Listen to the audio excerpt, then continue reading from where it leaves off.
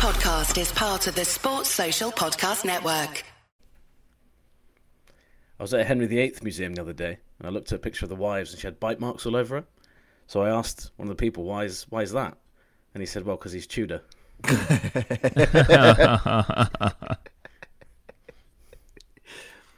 Adding Nice. a historical element to your joke. Yeah. mate. Yeah, well, I saw the musical Six last week, which is really good. And I'd heard that joke ages ago, and I thought I'll bring this back. So go see Six; it's very good, and read history books because they're fun.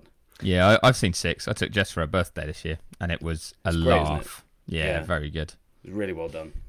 There you go, Lawrence. I called you Lawrence there. This is Yeah. a serious start to the Deeply pod. uncomfortable. That's not me asking. I don't want that to be my rating, Lawrence. That's not what I was saying. Well- Six is the name of a show. I can honestly say you won't know this, Nate, but I wasn't that good at history when I was at school. But there was only one period that I really enjoyed, and it was the Tudors, Nate. Yes. So already you've got a So you bonus understood point for understood it, but also I liked reading about old Henry VIII and his wives. So you've got bonus points already. So How many wives did he have, Lawrence? 6. Yes. We gave it away earlier, but it's fine. I'm pretty sure I can name them all, but I don't want to Oh, take this go on, podcast yeah. down that Try, path. no. Try and name them, and then we can roll into F1. So it's Catherine of Aragon, Anne Yes. Boleyn, Jane Seymour, Yes. Yeah. Anne wow, of yeah. Cleves. Oh no, the fifth one. There's another Catherine, wasn't it? Catherine Parr. Yeah. Yeah. Oh no, I was doing so well. Who's the sixth one? Well, this is one of the jokes, isn't it? In Six, is that this one always gets forgotten. Oh no, so I have forgotten. Oh no, that's devastating because I thought I was going to get there. I'm not going to get it. Wow. So I saw the musical Five the other day. It was really good. No. It's Catherine Howard. Isn't it? Ah. 2 Catherines for the price of 1. Okay. All right. Well, I enjoyed it, Nate. And so to bring it back to what we're supposed to be talking about here, you're going to get a 9 for that. Yes. Ooh, I wow. loved it. I genuinely loved it. It was great. Awesome. It was great. So Henry VIII got me a 9 with his 6 wives. Numbers. Number crunch. That's number Wang.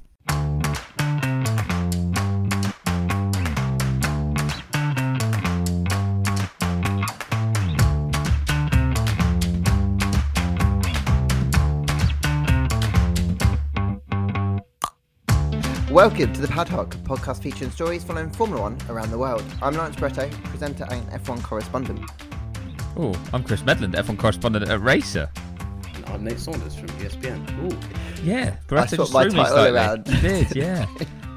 But I feel like you just accidentally did it. You just kind of, thought so. Yeah. Maybe we should all be different. I am Racer, correspondent at F1. No, that's I am Saunders Nate, reporter F1, ESPN.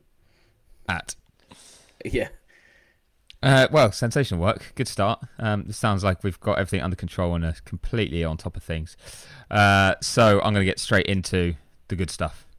The stuff that makes it sound good. The reviews. Reviews. Because I believe this one was not in the last episode, but it's a good one. The GOAT of F1 podcasts, but F1 is in inverted commas, which I appreciate. Yeah. From Sam from England, who, funny enough, is from England. Thank you, Sam. 3 likeable blokes talking about F1 and everything else. How could this not be amazing? There are so many more serious F1 pods that this offers a refreshing change. Case in point, Lawrence was drunk on the first pod I listened to, and it was brilliant. Also, never heard of Nate before this, but now I think I want to be best friends with him. Keep up the good work, lads. Would love to see a live recording one day. So, Sam from England, if you reply again, I'll give you Nate's number, and you two can start WhatsApping. His gift game is strong. Yeah. No, I mean I think a lot of people. You two definitely pack the most punch in terms of clout, and I'm just here. So I like that. You're the funny one, Nate. This podcast Yeah, but wouldn't be any good without because you. I've got to be on account of lacking so much clout. Well, you say that, but your Twitter game, certainly on Saturday, had plenty of clout, didn't it, Nate? It Because did, yes, before I that's get true. on to the next review, do you want to give us a stat that you had been desperate to Yes. share with the world over the weekend? Well, there's two stats because it's courtesy of Carlos Sainz. Yeah, the second one first didn't bang quite so well, did it? No, it didn't quite as well, but it still did okay. First stat is Carlos Sainz is now just the 6th driver with car in his name to take an F1 pole position. And for all of the people that tweeted me saying, are you including Lewis Carl Hamilton in that? No, is the answer. 'Cause that's not in the record books, is it? And you're sad for knowing his middle name. But yeah, so that did like 28,000 people liked it or something silly. And then he's the 8th F1 driver with car in his name to win a race. Now we'll get to more of this in a sec, but whose phone is going off like it's 1999? I'm just hearing your in the background here, which I'm sure the listeners are hearing. That There's was Barretto. mine. Sorry. What I hadn't realised is I had WhatsApp opened on my desktop. And Unbelievable. and people were messaging me, so I can only apologise, guys. Sorry. It's all right. We're just getting all the feedback. Outrageous. Okay. All right. Go on, then, Nate. Let's go with the 6 pole sitters. Yes, you want to know them all? Yep. So Alberto Ascari, Carlos Reutemann, Riccardo Patrese, Ooh. Giancarlo Fisichella, Ooh. and oh my god, Can't remember I've forgotten Carlos the last Pache. Oh, Carlos Pache, of course, Carlos Pache of Interlagos fame, and now Carlos Sainz. 6 it is. Now that did bang. That did absolutely bang. So it was great, and it's a that's great tweet. Twitter clout. That is Twitter It was. clout, but I mean, I'm still only on 15,000 followers, Meadows, which is a drop in the ocean compared to what. And Barretto's got quite a few, I think. Yeah, he must have. I'm going to check it Oh, I in just- a second. I actually don't know how many I've got. 43, In all honesty. 43,000. It's pretty good. Okay. That's not enough. Can we get him more? It's got a lovely header shot of him and Kimmy having a lol during Kimmy's. great I shot. miss party at Kimmy. Alpha. I really miss That- Kimmy. That is a great. He misses shot. you, he said.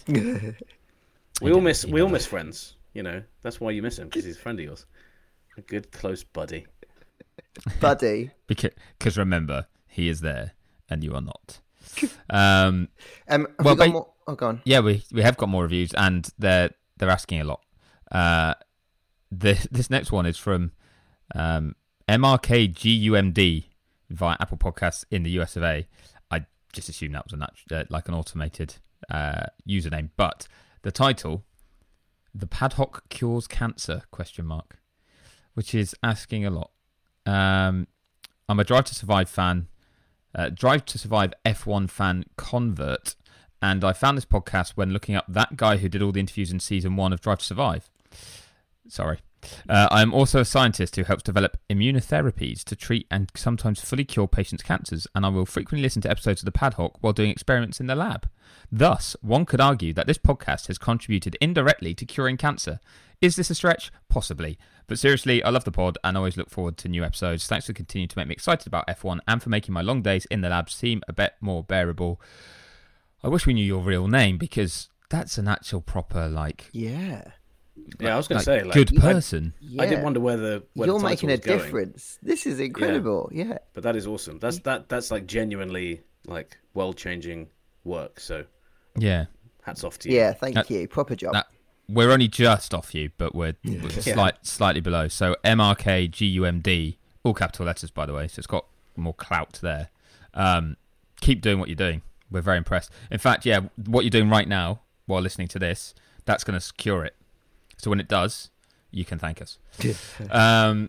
And the final one is, I mean, no offense to Natural Light One, who sent this one in, but I just don't think it's going to match curing cancer. This podcast is a good podcast, is the title. While listening to the Paddock, I often think, would I get the same enjoyment from listening to any three guys talk about anything, or is there something special about these guys talking about this thing? After listening for a year, I've made up my mind. The Paddock is special. Ah, thank you, Natural Light lovely. One. That's just. And I'm also a fan of natural light. So yeah, a me phenomenon. too. It's Yeah, a scientific phenomenon. So mutual. Yeah, That's very nice, actually. I'm pretty sure if you found three, you could find three people talking about something, and it would be entertaining, more entertaining. But I don't know who they would be. Maybe it's us three talking about something else. Well, we frequently talk about other things other than F1. Yeah, we rarely Yeah. do talk about the right thing. That's true. That is true.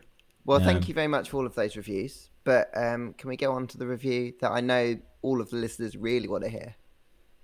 Which Well, one's hang on. There's another review. Yeah, this sorry. is the review. This is the one everyone wanted to hear. There's another review. This one. Actually, no. It was a 5-star review on Spotify from Tanner Vincent Feltz, who DM'd us on Twitter from Tulsa, Oklahoma, saying, "Thank you for this podcast. I could listen to you all for hours as I feel like it's a trio of friends chatting about what they love." And then said, "Here's proof of my 5-star review," but it is just a 5-star review. There's no comment. So that's that. There's another one too. Max Verstappen 1, but not the Max Verstappen 1. On Twitter, 5 stars, wonderful motorsport podcast with 10% of it being about motorsport and 90% about more entertaining things. Yeah, that's true. Okay, sorry, Nate, you're up. If you've only got 1 minute to spare, wanna know who finished when and where, sit back, relax, cause we got you. Here's Nate with the 60-second review. Here's my review of the British Grand Prix. Enjoy. First position, it was the smooth operator, sweet Carlos Sainz. Lucky operator, I would say, but you've got to be sometimes. He's been unlucky in other situations, so fair play to him. Second position was the Mexican Minister of doing really well at the end when the safety car presents a great opportunity of defence, Sergio Perez. Third position, and through goes Hamilton into third position. Another podium, that Mercedes looking much better. Charles Leclerc, man, Ferrari, what are you doing? How do you keep doing these things? Charles, it's very upsetting. We're all sad for you. Fifth position, the greatest drive of all time for Fernando Alonso. Sixth position, Lando flying the flag. Max dropped down like a stone, didn't he, when his car was damaged? Mick in 8th. Get in there, Mick. Finally some points. Vettel in 9th. Was cheering Mick along in the car, he said. K-Mag, my boy, in 10th. Every week I do this. The Canadians finish next to each other. Done it again. Stroll and Latifi, 11th and 12th. 13, unlucky for some, and it is unlucky for Danny Rick. The race, we were lucky because Guan Yu Zhou walked out okay. So did Alex Albon. Delighted those guys are okay. Ocon, Gasly, Bottas, Russell also didn't finish, but it could have been a lot worse on the day. So well done, F1. Strong. I like it, Nate. I like it. I was hoping that you would sing at the start because obviously smooth operator, had to. Sweet Carlos Well, it was Sainz. like a double chance to sing, wasn't there, it? 'Cause he wasn't it? sings. Yeah, So, and we obviously did that, sweet Carlos Sainz. But yeah, very happy he won. It's overdue, isn't it? I know that Definitely. you're a big fan of him, Lawrence, and I actually looked back to one of our preview shows, and we were raving about him pre-season, weren't we? So it's good. Hopefully, he gets things back on track now. Yeah, I feel like he's really turned a corner over the last couple of races. Well, look at the last 2 races. Canada was second. Obviously, Leclerc wasn't in the fight really, but second in the race, and then first at Silverstone. So. Good signs, he was so struggling, good I think, a little for bit. Sainz. Very good, very good. He was struggling a little bit, I think, with the front end of the car. He just wasn't comfortable with it, and they seem to have made some adjustments to get him more comfortable. And I think Canada and Silverstone, obviously different circuits, and to be strong at both of them, I think is really encouraging. I think you're right. I think there was some fortune in it, but you could look back at Canada, Monaco, Monza as races where he could have won. He could have won on multiple occasions, and these things come around. So I think it was a great result for him and for his confidence. And I think it's actually great for Ferrari's Constructors' Championship hopes because you need both him and Charles fighting. And Red Bull proved at Silverstone that they're going to have off weekends. And I know Ferrari didn't fully take advantage, but it's just proof that it's not dead yet, this Ferrari Championship, at least in the Constructors' side. I think they might struggle a bit more on the driver's side. Yeah, I agreed. And I think if Max hadn't had that piece of floor under his car, he probably would have walked it because it was so agreed. fast. So I'm kind of still thinking he's going to kind of canter away with the championship. But you're right. Like in those situations, it's good to have Sainz up there as well. And he's not just been struggling with the front end. Both Ferrari drivers have had a much bigger problem this season, haven't they, Lawrence? Which is the pit wall on the Ferrari just being Ferrari, which I think both of them has probably cost them at different points in their Ferrari careers better results. Yeah, the pit wall has been an issue not just this year, but for decades. I would say, like they've even through their successful periods, right? They've struggled with it. What do you think it is? Do you think they overthink things? Are they overthinking it? Are they indecisive? Are they because even the team orders thing? At the end of the day, it didn't turn out to be consequential because the safety car changed everything. But that doesn't mean they didn't make. When they were dithering over whether to put Charles ahead and Lewis was catching, and it was like the obvious call here is let Leclerc get ahead, build that buffer, and then Lewis is then in a fight with Carlos, and it took ages to do that, and I wondered why. I didn't understand what they were doing. I think they're just trying to do the right thing, as in for both their drivers, but you can't do that. I think, especially in that particular scenario when they were afforded such a great opportunity when Max kind of dropped out of it, and then when Lewis was such a threat, like a genuine threat for the win, I guess at that point someone just had to be a bit more brutal and make a bigger call, and they were just trying to kind of hedge their bets for as long as possible. I can see why one side they wanted Carlos to finally get that win under his belt, because it could have hurt him a lot more confidence-wise if they'd given the win effectively to Charles. But then equally, Charles had how many races now this year when strategy hasn't gone his way, when he hasn't had good fortune. So I wonder now what impact that's going to have on his kind of confidence going forward, because he's got to start thinking at some point, right? Like, when am I going to have to start overriding some of these decisions? Maybe he's got to be more assertive. Maybe he's got to be the one who's coming on the radio and going no, in the way that Carlos is quite confident in doing. One thing we never hear Charles do, I know Lewis gets a lot of flack for his radio messages, but I love hearing him on the radio because he's always going back to the pit wall, isn't he? And he's saying, like, why are we doing this? Was this the right call? And sometimes he's wrong, but he allows himself to be wrong. You know, he argues with the pit wall, and sometimes they're like, you know what, yeah, if that's what you're feeling, do it. We don't hear that so much from Charles. And I think he needs to be a bit more like that, you know, and because it's better to be argumentative and be told, look, we're doing the right thing, than to be quiet and to not say, I think this is the better call here. So he was quite polite, wasn't he? Yeah, like the way he inquired about things, and he was even like, I'm not saying we have to do this or that, or you have to swap us. Just, can we go quicker? Because I can go quicker, that sort of thing. And I'm with you guys. I think they should have swapped them a lot earlier. And it was fair enough to give Carlos a target time that he then didn't hit, but that came 5 laps too late. That should have been as soon as Leclerc could cruise up into DRS range or close enough. Then you go, okay, right, that the car behind right now is quicker. Can you match its pace? If not, we're swapping you. Because, the bigger issue then came at the end of the race when Leclerc had enough of an advantage over Sainz for them to double stack under the safety car, and they chose not to. And I just don't understand that at all. They had half a lap to make that decision, or best part of, and it's not like it was last split second dive into the pits. It was they had time to go, what's the best thing to do? Now, there was absolutely no way that by pitting both that you were going to lose out to Hamilton over the rest of the race distance, because if Lewis stayed out for track position and took the lead on his hards, okay, they were fresher than the other two had been, but by going on to softs, you've spun that on its head, and you've got the quicker car and the better tyre, you're going to win the race, like, almost certainly. I just don't get why if you look at kind of how hard it was for Lewis to get past Charles even for a spell, like, they just got it. They got it so wrong on that point. They should have been 1-2. And I think Ferrari are a bit annoyed that they're getting questioned about a race they won with Carlos, but it's because it's a race that they didn't do the best job in, and it's hurt one of their drivers, and it still hurt their constructors' position, and it was their big chance in terms of up against Red Bull in trouble. So, yeah, I think Leclerc has much more reason to be angry. I think Carlos did the right things in the way he questioned things, in the way he just approached the race and took his chance when it came. But you're right. I think if Charles had been more assertive, then he would have probably won that race just by saying to the team, don't play games here, don't mess around, don't try and be too nice. You can't keep everyone happy. You've just got to be ruthless. And it might have cost him. It might have cost him the win by pitting both, and then Sainz on fresh softs might have just been a bit more competitive, and they'd had to swap them or would have let them race it out. But he I think you're right. He was almost a bit too timid in his radio messages.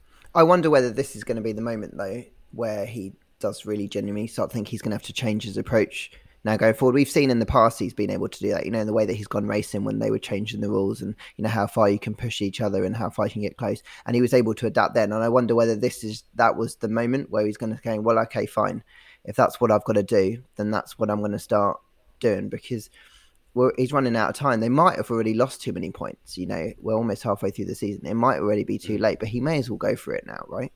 He may as well try and throw everything at it and change his approach, because not being the nice guy. And I wonder whether it's experience as well. Like, Carlos has obviously been around a lot longer now than Charles, and he might just feel more confident in his skin. He's raced for multiple teams. He might just feel more comfortable kind of doing that, because it's not an easy thing, is it, to kind of take the Lewis approach of being quite tough on team radio, especially if it's like a personality change almost in that approach. It's not an easy thing to do, but there's no doubt that he's talented. There's no doubt that he's hungry to win, and maybe this is just what it's going to take to flip things around.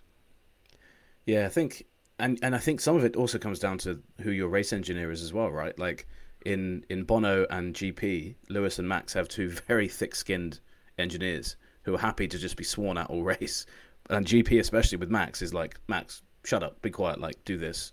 And he's really good at it. But on both sides of the... I almost feel like when they're talking, like Ferrari, almost like they're worried about saying, right, we're on plan B now.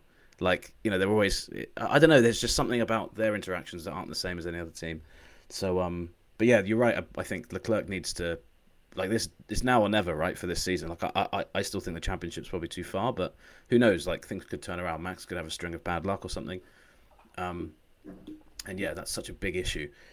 We were all kind of... I mean, Meadows was sat on the same row as me in the media centre. Everyone in the media centre was just like, Ferrari are just going to throw this away, aren't they? Like, it would have been cool if, at home, if that would have been a cool story if Lewis had won in normal circumstances. But I was also like, come on, like, the story can't be, again, that Ferrari just, like, handed this on a plate to another team. Like, you can't have that race again. So I think, while I did say in the review that Carlos got lucky, which I think he did because he made that mistake at Beckett's, I think he kind of redeemed himself later in the race. Like, he did really, really well. And his start, I just watched the replay before we started, like, this morning, and both of his starts were fantastic. Like, he kept Max behind him really well. So a good mix of bad luck and of good luck and good driving. So, and you need that. You need both those things to win, don't you? So didn't Max get ahead of him on the first start, but then it was red flagged quickly? I feel like that one he was jumped. You're right, actually. Sorry, yes, you are. And then on the second one, was brilliant. Yeah, Sainz was like, there's no chance you're coming past me at all. That's how you've got to race Max.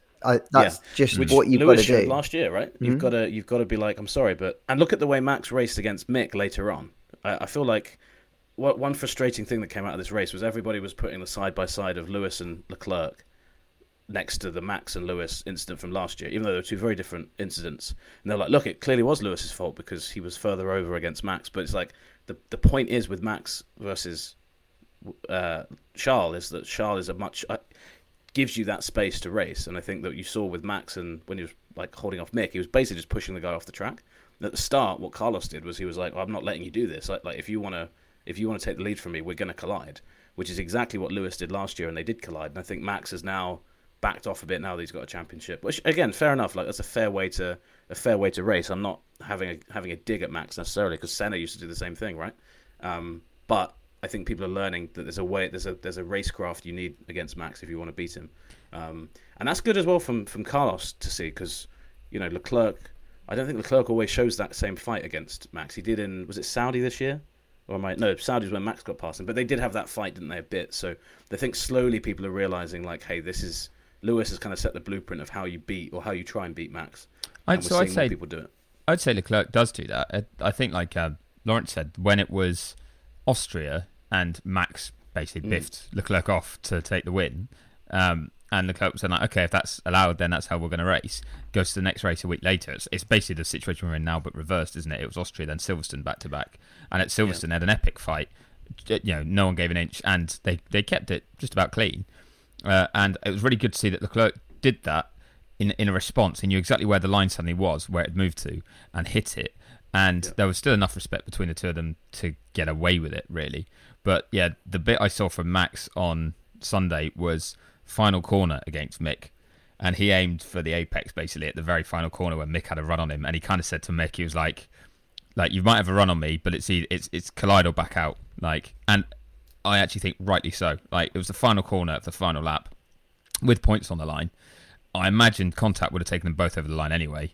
Likely Max ahead of Mick still, but he was like, he knew he was under pressure, but I think just on the right side of it kind of gave Mick a decision. He's like, there's a chance you could have got two cars through, maybe, but it was unlikely. And Max was like, if you want to take that momentum to the line, you're going to have to knock me out the way to do it. And I actually really admired that in such a bad race, essentially, he was still scrapping with everything he's got, like he used to fight Lewis, like he fights anyone else, with Mick Schumacher for 7th place. Like, that's his mindset. It doesn't matter who it is. That is just how Max will always race. And I think every driver gets that now. And I don't think any driver then has any doubt over what they have to do or how they have to race him. But I also liked to see it, that he, it wasn't like his head went down and he was like, oh, this is a terrible race. Do you remember Nico Rosberg in Monaco having that shocker in the wet, and Hulkenberg beat him to the line out the final corner? And everyone was like, what are you doing? Yeah, and I do feel like it was almost just like it had been a terrible race anyway, and it was just like, to him, the final nail in the coffin of that race was like, yeah, typical, I lost that position too. Like, he wasn't I felt like he wasn't defending with absolutely everything and then some. And it's hard because it's a straighter run, but there's moments where you see it and you just see a mindset from a driver, and I like the way that to Max it was almost as if he was fighting for the win at that final corner. He approached it the same way, so that could turn out to be crucial by the end of the year. Mm-hmm.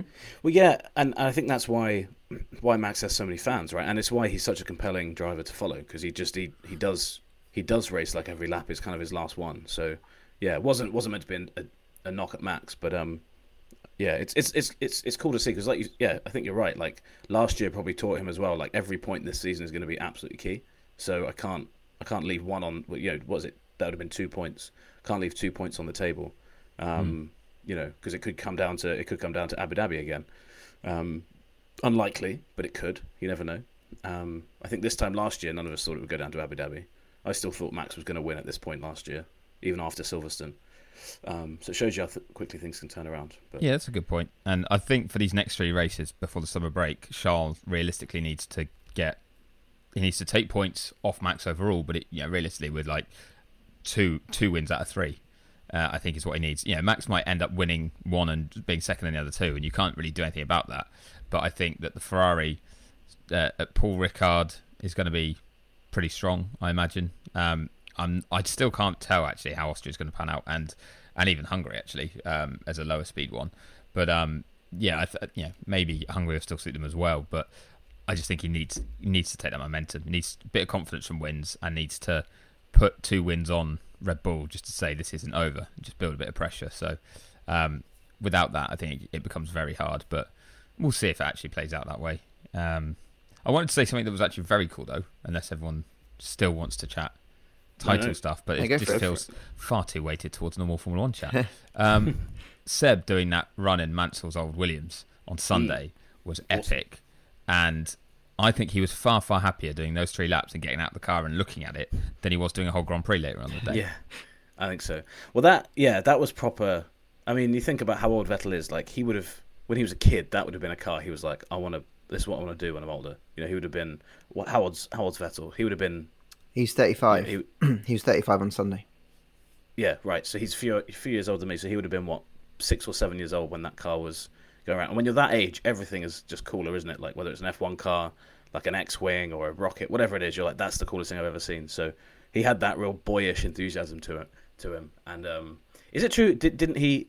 I think I read that the fans were saying he like slowed down as if he was going to stop at the end of his second lap, and then he just went off and did a third. I don't know whether that was planned or not, but I would totally just be like, if you want this car back, you're going to have to come and like literally take it off me.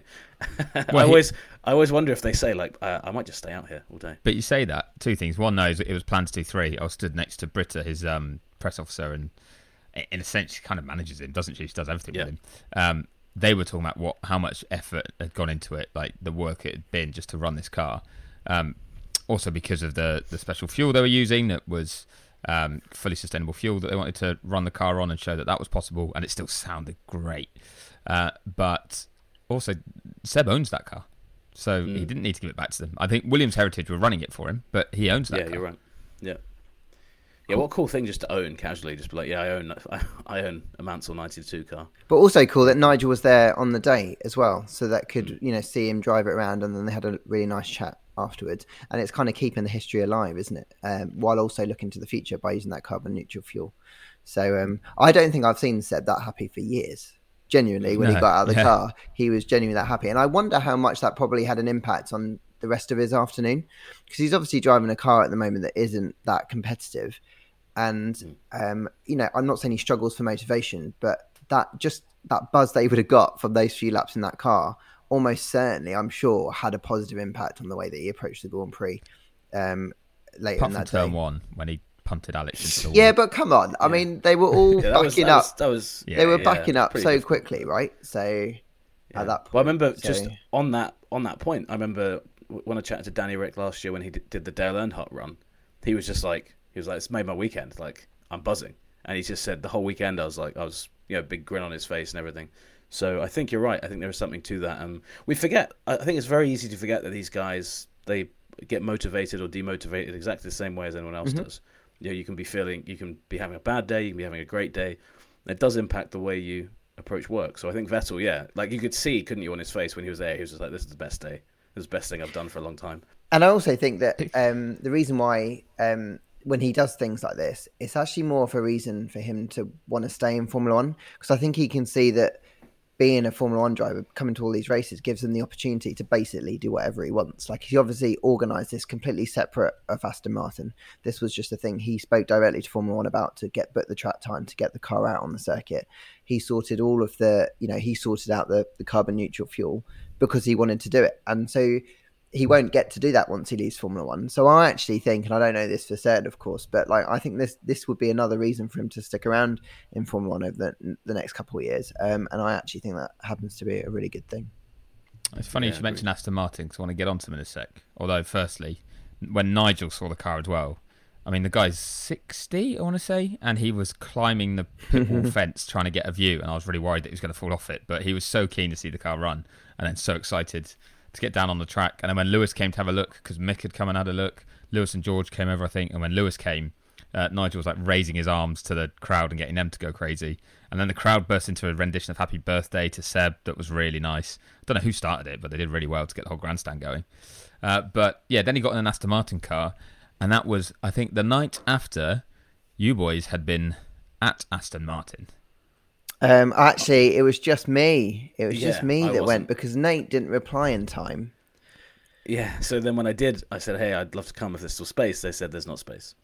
And then even though some people pulled out, there was still no capacity afterwards. Like me. I then emailed them again. They said, no, we're still at capacity. So only Lawrence went. So only I went. And it was at the factory, which is just literally, people say the word literally, they misuse it a lot, but this literally is over the road from the factory. Like, you come out of Silverstone, go around 2 roundabouts, and then you're there, aren't you? Yeah.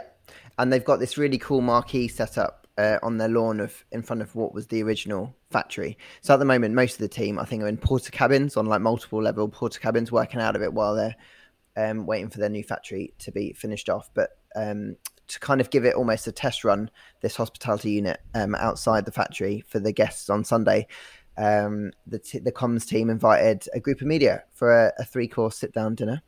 There was an option to do pit stop practice. There were some simulators. But obviously I was most excited about the food. And I can say that the food was very good. We had a duck breast for main course. We had like a pineapple type honeycomb cake for pudding, and a courgette and fennel starter. It was delicious. Sorry, I've just got my food fixed now. So yeah, so thank you very much for Aston Martin for having me. Sorry that Meadows couldn't make it, and sorry that Nate didn't reply in time, but we appreciate it. I mean, my fault.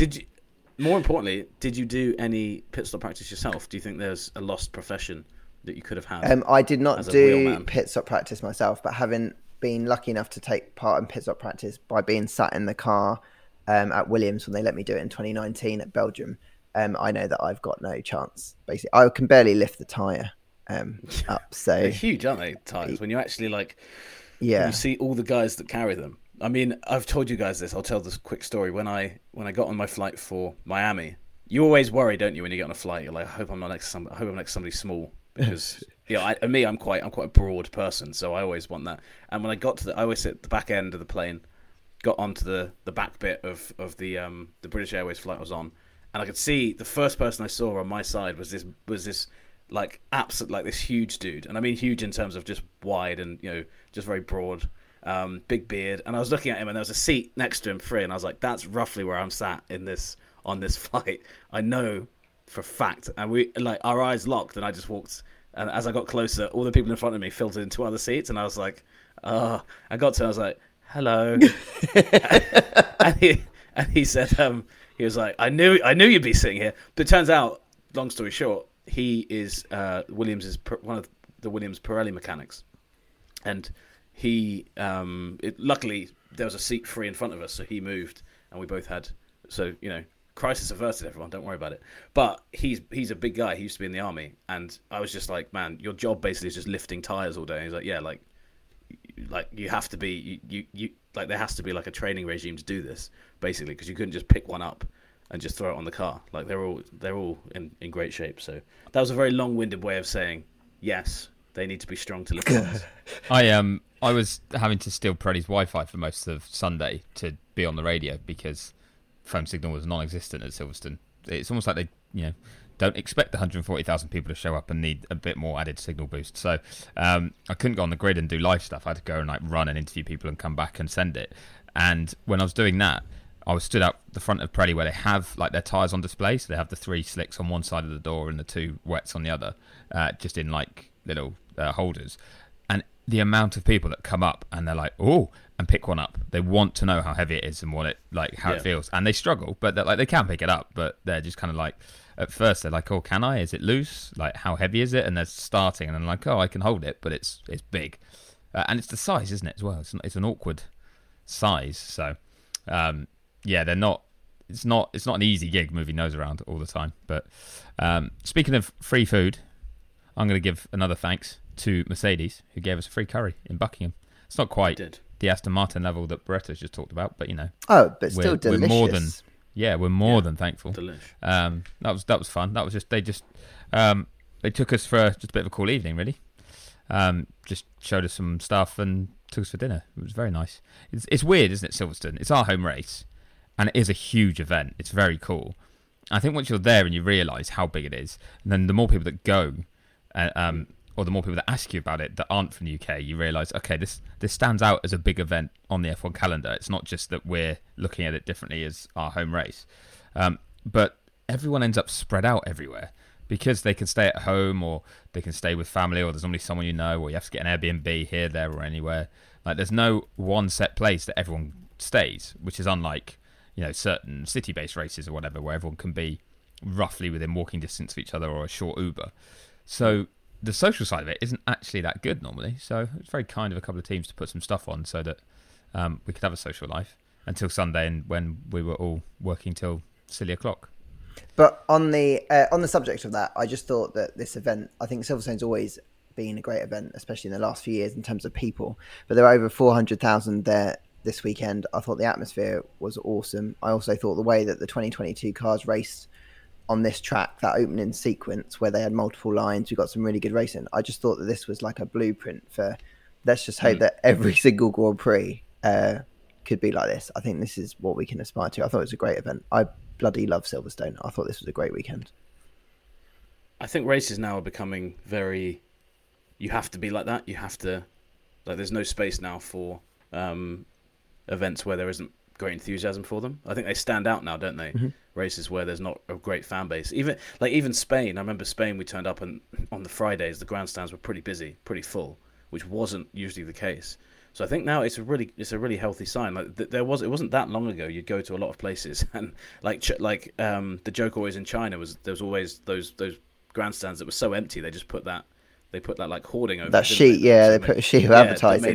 That made it look like it wasn't a massive section of grandstands that were empty. But I agree with you. The atmosphere at Silverstone's always great, and that was the moment when Lewis got past Checo and Charles, and then when they got him back later, the noise, even in the media centre, you could hear it, and usually that's quite well insulated. But the place was just going absolutely bonkers. So it was awesome. So on that China thing, I also think they found that those grandstands were sinking, so they couldn't use them anymore. You're right.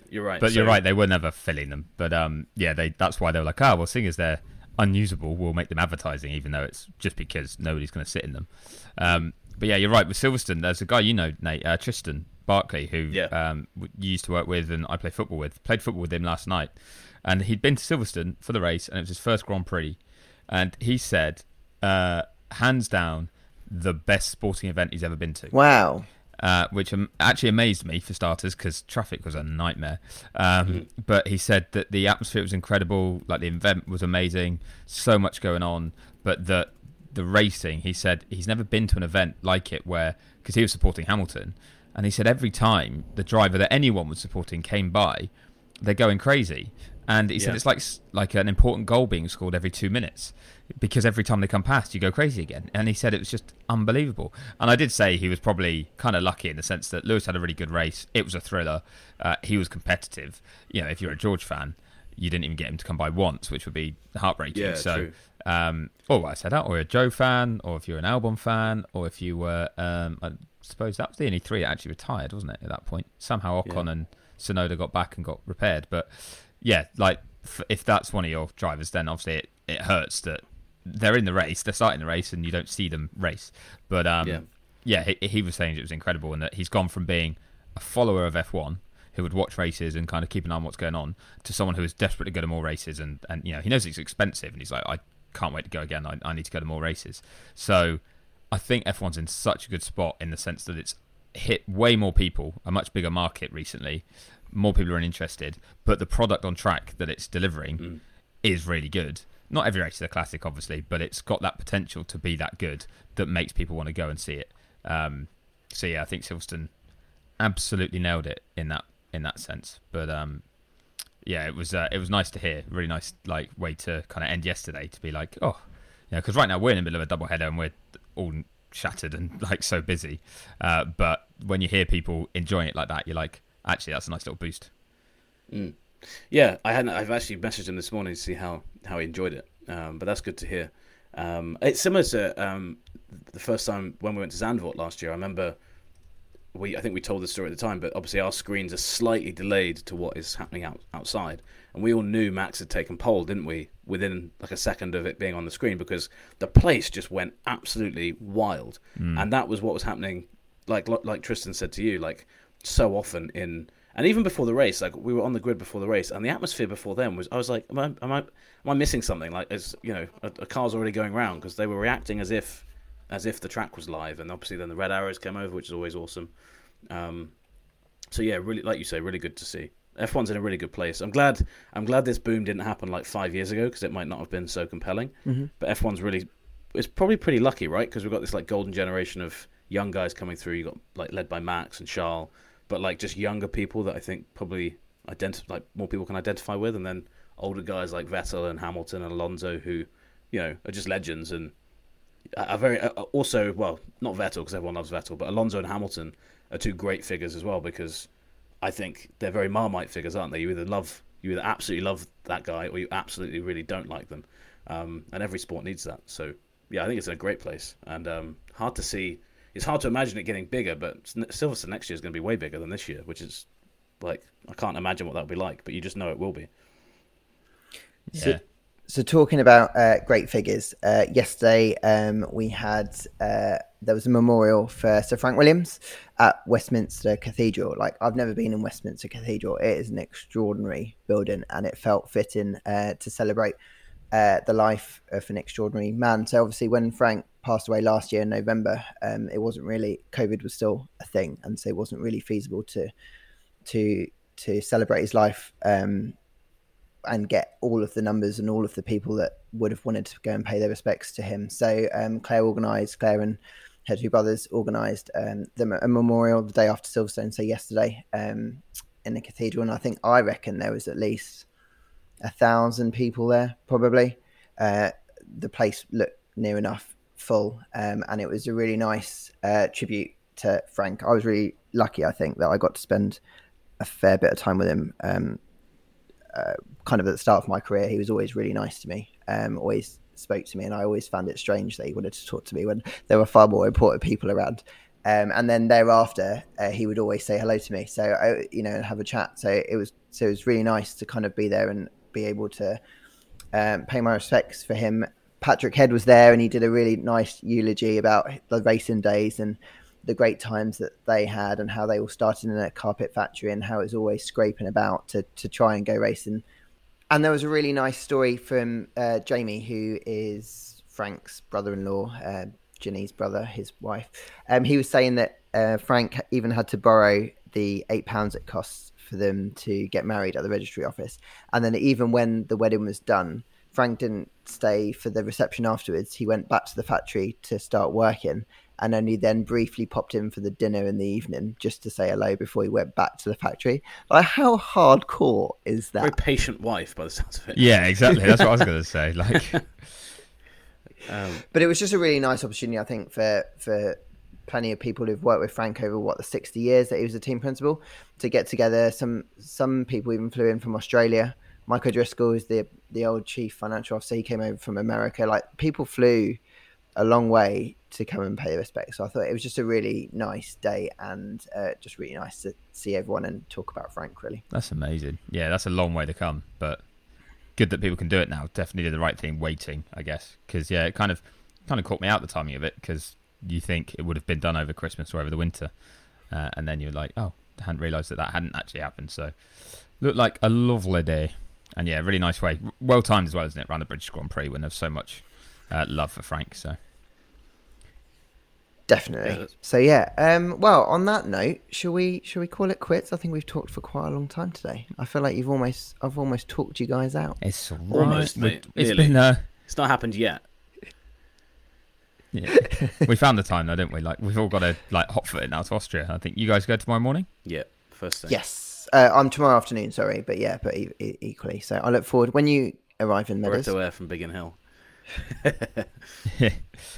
I don't arrive till yes. Thursday morning. I fly silly o'clock, so I have to get up at 3:30 to get down there.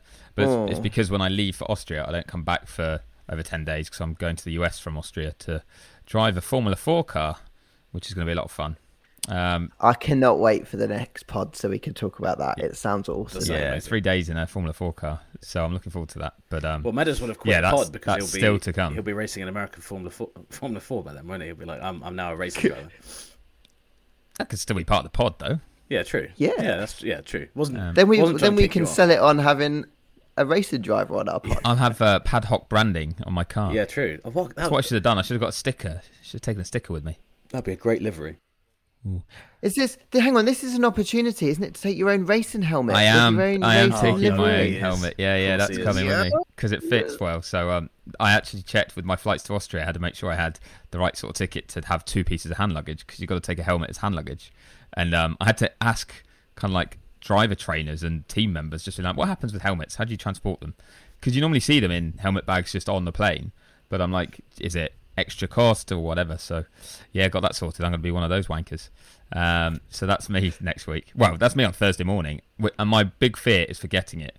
Is like early in the morning, landing, getting off, just grabbing my normal bag and forgetting that I've actually got an extra bag. So I've got to make sure I don't do that. But then this is the highlight of Austria coming up. Nate and I, along with Lawrence Edmondson and Ben Hunt, are staying in a water park Yeah. down about an hour and a half drive away from the circuit, because accommodation was a nightmare. So A, we're going to put a lot of miles on our hire cars, but B, it's a water park. That is awesome. I think, sadly, this is one of the sad things about Formula 1. I don't know if we're going to get to actually use the water park, try it out. No, we won't. We'll just drive past it every day. But I feel like that's going to haunt us, isn't it, for weeks after this? We're like, great race, but didn't get to go down the big slide. No, exactly, because it's going to be closed. We're going to have to leave so early in the morning and get back so late at night that it's never, unless it's a 24-hour water park, but I don't think it is. So we'll update people next week if we did manage to use any slides, because I know that's what people really want to know. What a pod this is going to be. Water slides and Meadows driving around a racetrack. I cannot wait. Thanks very much, chaps. It's been an absolute pleasure as always.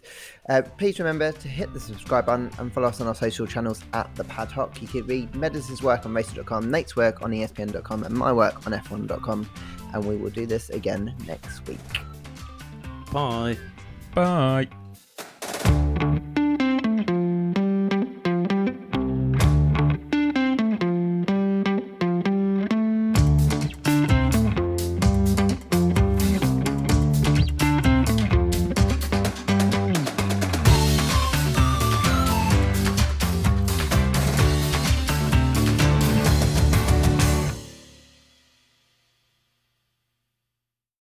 Sports Social Podcast Network.